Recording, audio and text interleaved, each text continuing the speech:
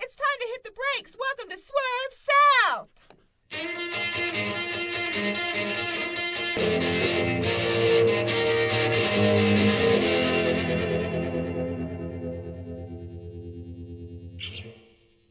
Hey everyone, welcome to today's podcast, Swerve South. Today I'm here, this is Jamie Harker. I'm here with my co-conspirator, Teresa Starkey. Hey everybody.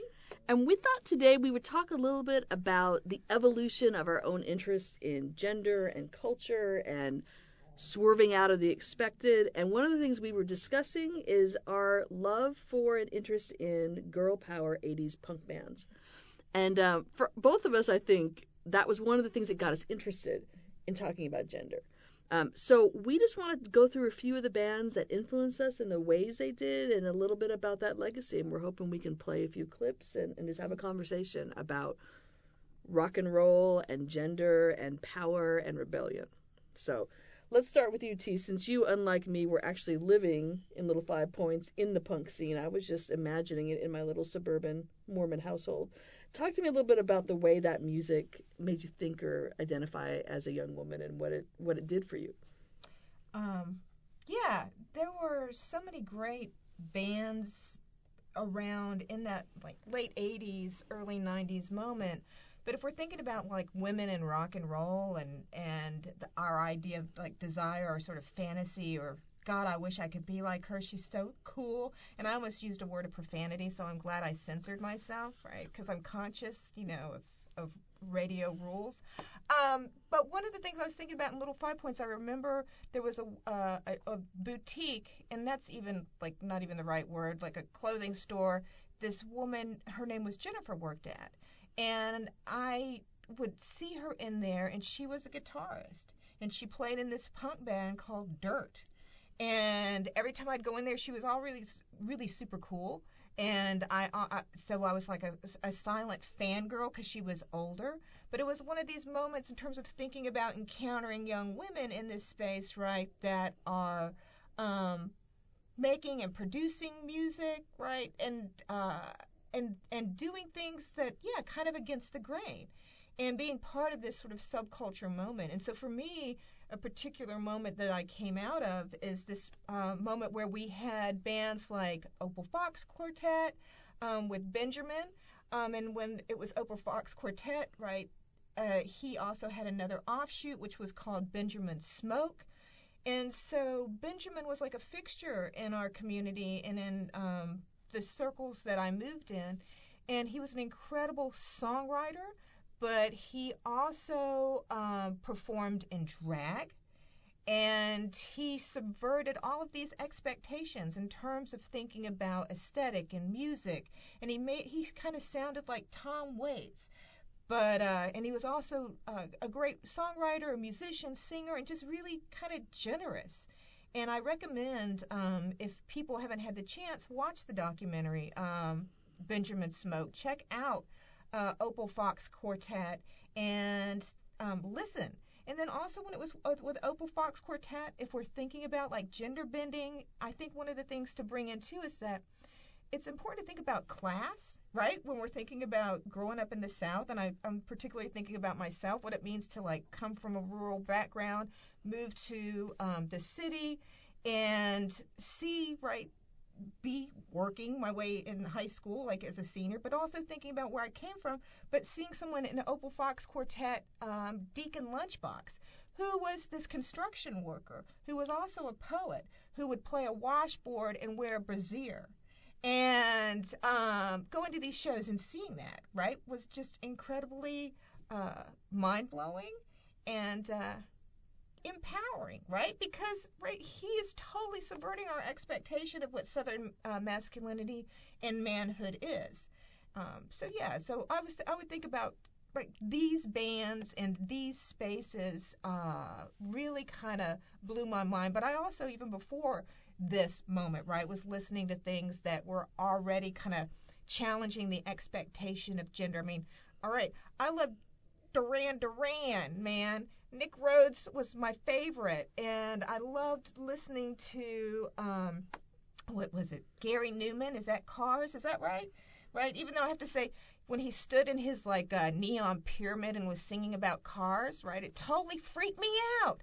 And he had such that minimalistic kind of dance move, right? But he's blurring gender. He's wearing like his vinyl kind of shiny suit in this neon pyramid, and he's wearing this makeup, and he's looking super cool.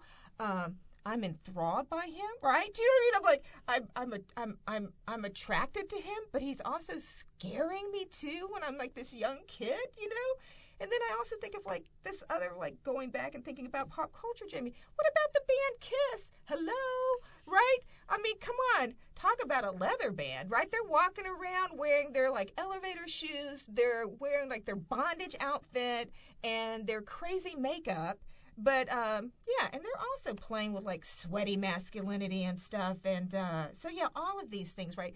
Welcome to my psyche, right? So these are all the things that permeated, right, my mind and the way that pop culture sort of impacts and made me think about the world and kind of question, right? Question identity. Think about its fluidity, right? In these ways that were kind of unexpected. And I think I even mentioned before we started rolling, right? Like there's later in the 80s, you know, early 90s, there's Gene Loves Jezebel, right? And then all we have to do is think about The Cure, right? So all these things are happening. People are, right, playing with our expectations, playing with things aesthetically. Yeah. You're So, making me smile. I haven't oh, thought I'm about sorry. loving Yeah, bands. No, that's good. You can't see me grinning like a fool in here as I'm listening to this because, you know, in the 70s, you think about that as being a very expansive decade. You got the glam rock, you got David Bowie and drag, and we talk about the 80s, it's a much more conformist moment. You know, when you look at movies of Greed is Good, and, you know, I'm in these, like, standard preppy, like, Izod, Levi's outfits in these suburban areas in this very normative Mormon space, you know, where they're having segregated by gender, like, they're giving us, like, young womanhood manuals in church.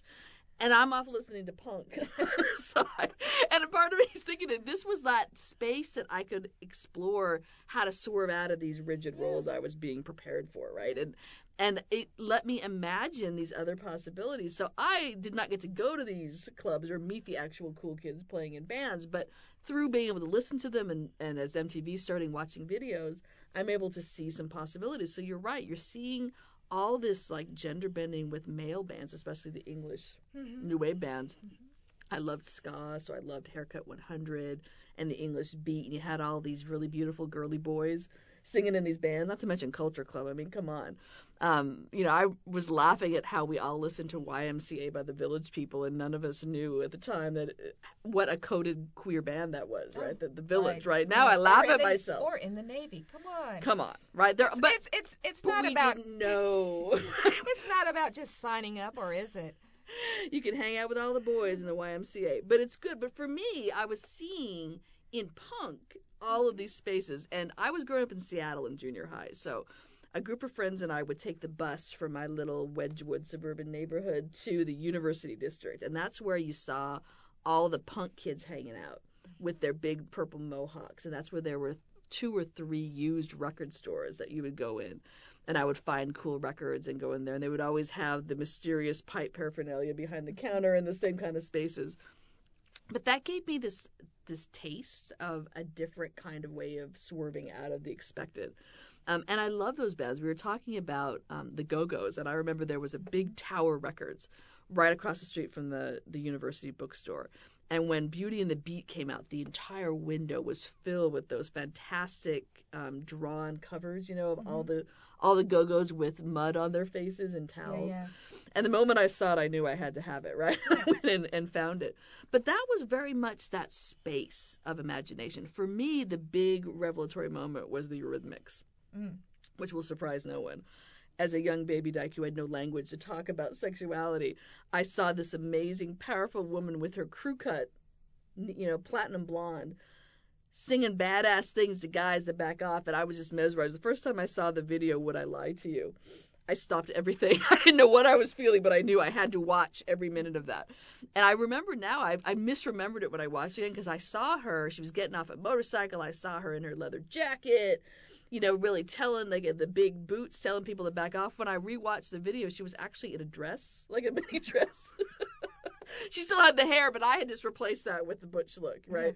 But I loved watching the way that she messed with expectations. She had this beautiful woman's voice in this like badass crew cut platinum hair.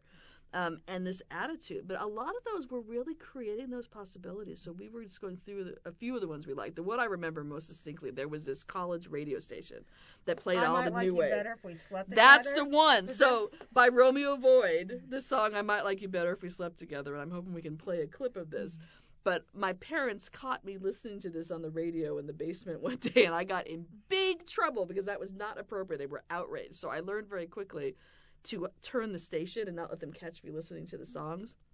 So I would be in the car with my mother. And the big song then was Berlin's song Sex, which we also had to play part of, which was very shocking at the time, especially with the guy would say, I'm a man, and she would do all these roles in response. I'm a woman, I'm a little girl, I'm a slut, I'm your mother, and it was this very like crazy song, and it would always start with the whisper, sex. Before the music started. And the moment I heard sex, I would quickly change the station before my mother caught me listening to it. But if she was out of the car for a minute, I had it going full blast. And that was very much that transgressive feel that you were really stepping out of bounds. And in the 80s, when you were in these suburban spaces especially, there weren't that many places you could see that, right? I was in a very controlled environment. It was really only through that music that I got a sense of people who were not being good girls, who were not following the rules, who were creating these new identities in these really interesting ways that they could be gorgeous and amazing and tough and terrifying like Annie Lennox was. And maybe I could be that too and not have to just be a nice Mormon girl with like a little like bob and, little barrettes in my hair, like, and not have to wear a skirt all the time. Like, I'd wear something else. I could be this other space and blur it. But you see a lot of these bands. I'm just thinking about a few of them. Joan Jett, Bad Reputation, of course. Right. Which I love that now is like a mainstream thing about international women's soccer, but was so much not that. Chrissy Hyde, Bananarama, who were the models for AbFab, absolutely fabulous because they were so famous for their shenanigans outside of their music. Susie and the Banshees, Bow Wow Wow. All of these had these amazing rhythms and beats and very transgressive lyrics that said you can be any kind of badass woman you want to be if you're punk. Yeah, that's right. And I can't believe that we haven't brought her up yet, too. Also thinking about Blondie. Oh, yeah. Right?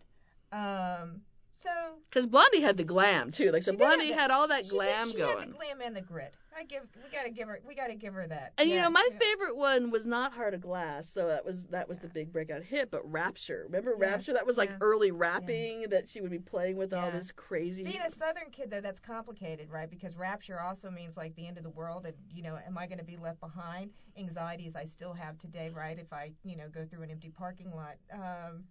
Has it happened? Yes. But anyway, so yes, the Rapture. But also thinking about the Rapture, that video too, right? That moment where you see her moving through these spaces in the city, and then also the way that we see different music, right? That she's sort of playing and riffing on there too as well. But yeah, she's definitely right. The Rapture was great, and I actually think that might have been my first Blondie album. Was that one? The first band I saw was what is it? REO Speedwagon. I'm sorry. And then I feel like that's not punk. I think no, we it's say not. That for the record. No. That's a caveat. I'm saying that I saw that. That's like soft rock, Jamie. Yes. But no, then I saw Blondie, and I feel like I kind of recouped after that. But what's really funny is a detox from REO Speedwagon. But what's really funny is where would I see Blondie? But another southern space of entertainment that was also sort of like a mecca, but in a different way than Little 5 Points. But let's think about Six Flags, y'all, right? And like how many places, how many times, as a kid going there and seeing like different bands. Yes, Duran Duran played there. Mr. Anybody remember them? I remember them. Do you remember them? Yeah. But what you're getting at, which I like, INXS. Oh yeah, and The Cure. I love The Cure. Yeah.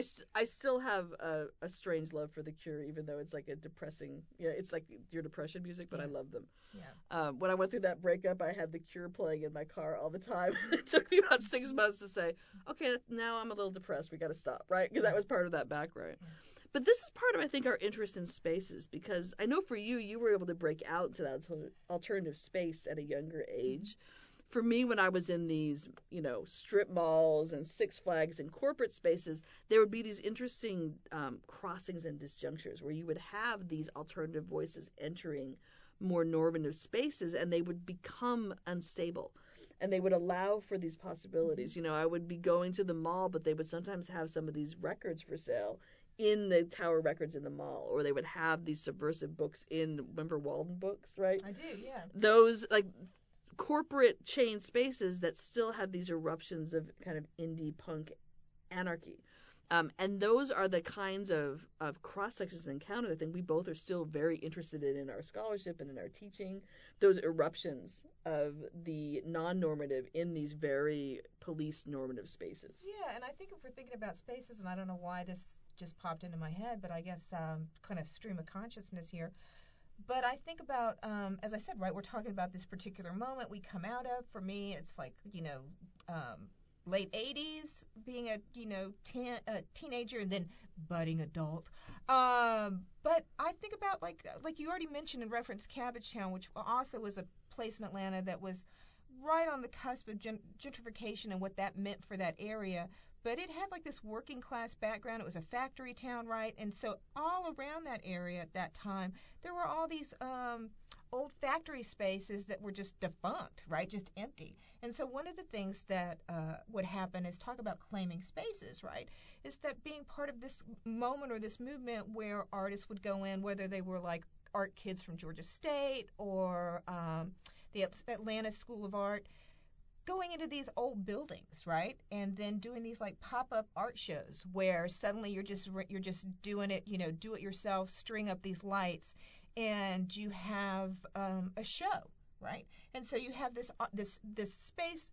Artists are there, they're hanging up work, you have musicians coming in, and it's very much this urban space, but it's been sort of repurposed and reclaimed. And so I think that that's also one of the things that I find interesting is, how can we go into these spaces that are very much like around us in an everyday manner and sort of kind of change them and transform them. But what's happening in that moment, it's a collectivity, right? It's not one person in isolation, right? It's sort of this collective moment that's producing this, right? Change. And I think that also ties into the work that we do, right? In terms of thinking about this idea of social movements, right? And then what it means to find advocates, allies, or perhaps at a particular moment, artists, right? Who you may not be aesthetically working in the same, right, vein, but you have the same kind of appreciation of production and wanting to show, right, and exhibit. And you may not have that gallery, right, that's opening its doors to you, but this is how you do that, right? So, I'm smiling at how much of the work we do now at the Eisman Center is very much that kind of work. Right. So, Quite literally, when we had that concert in partnership with the museums at Roanoke, where we strung lights up and created this outdoor space where we had all this stuff going on, or we had different bands and Amy Ray coming and playing at that other concert we had there, or setting up artists in the Powerhouse. I mean, we did that great Cabbagetown tribute, and you had musicians who had lived there coming and jamming on the side. I remember they got Adam Gusso, who's one of our colleagues from English and Southern Studies, run and go get your harmonica, and he ran out and did a sit-in session jam, which was about that creation. Or even, with the bookstore, it was a former barbershop and then an art gallery that's right on Main Street that we repurposed to turn into a cool little alternative bookstore. And it's taking spaces and reclaiming and reimagining them. Well, it is. And I also think, too, what's interesting to consider is that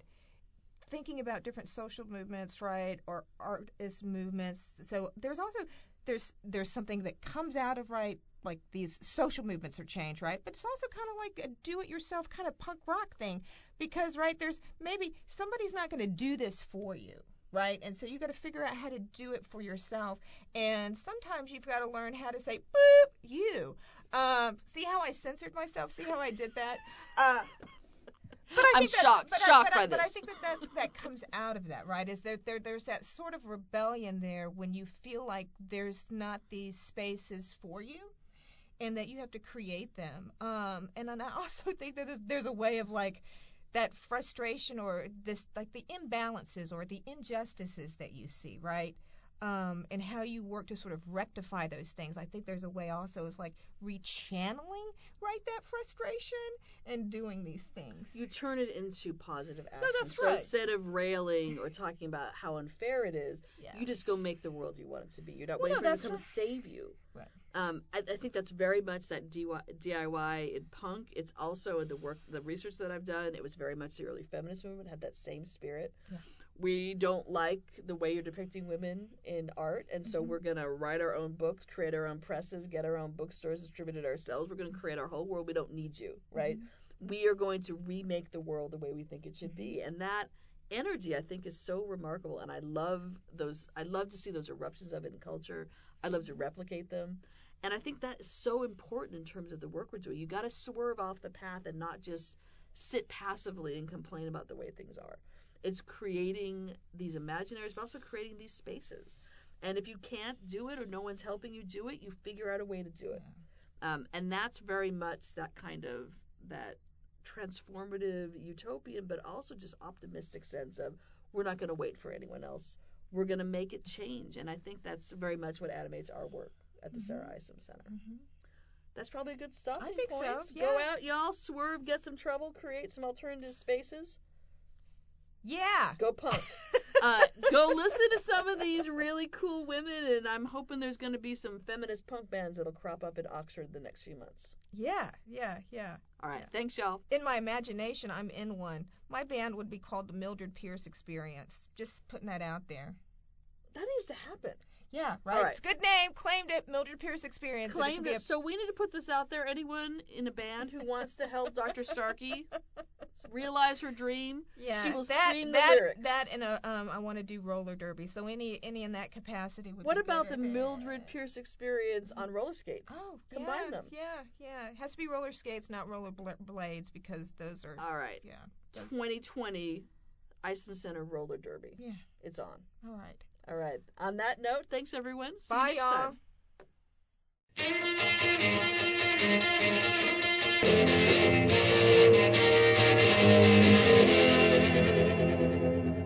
Swerve South! Hey! Swerve South is a production of the Sarah Isom Center for Women and Gender Studies, with support from the Southern Documentary Project, music and engineering by Tyler Keith.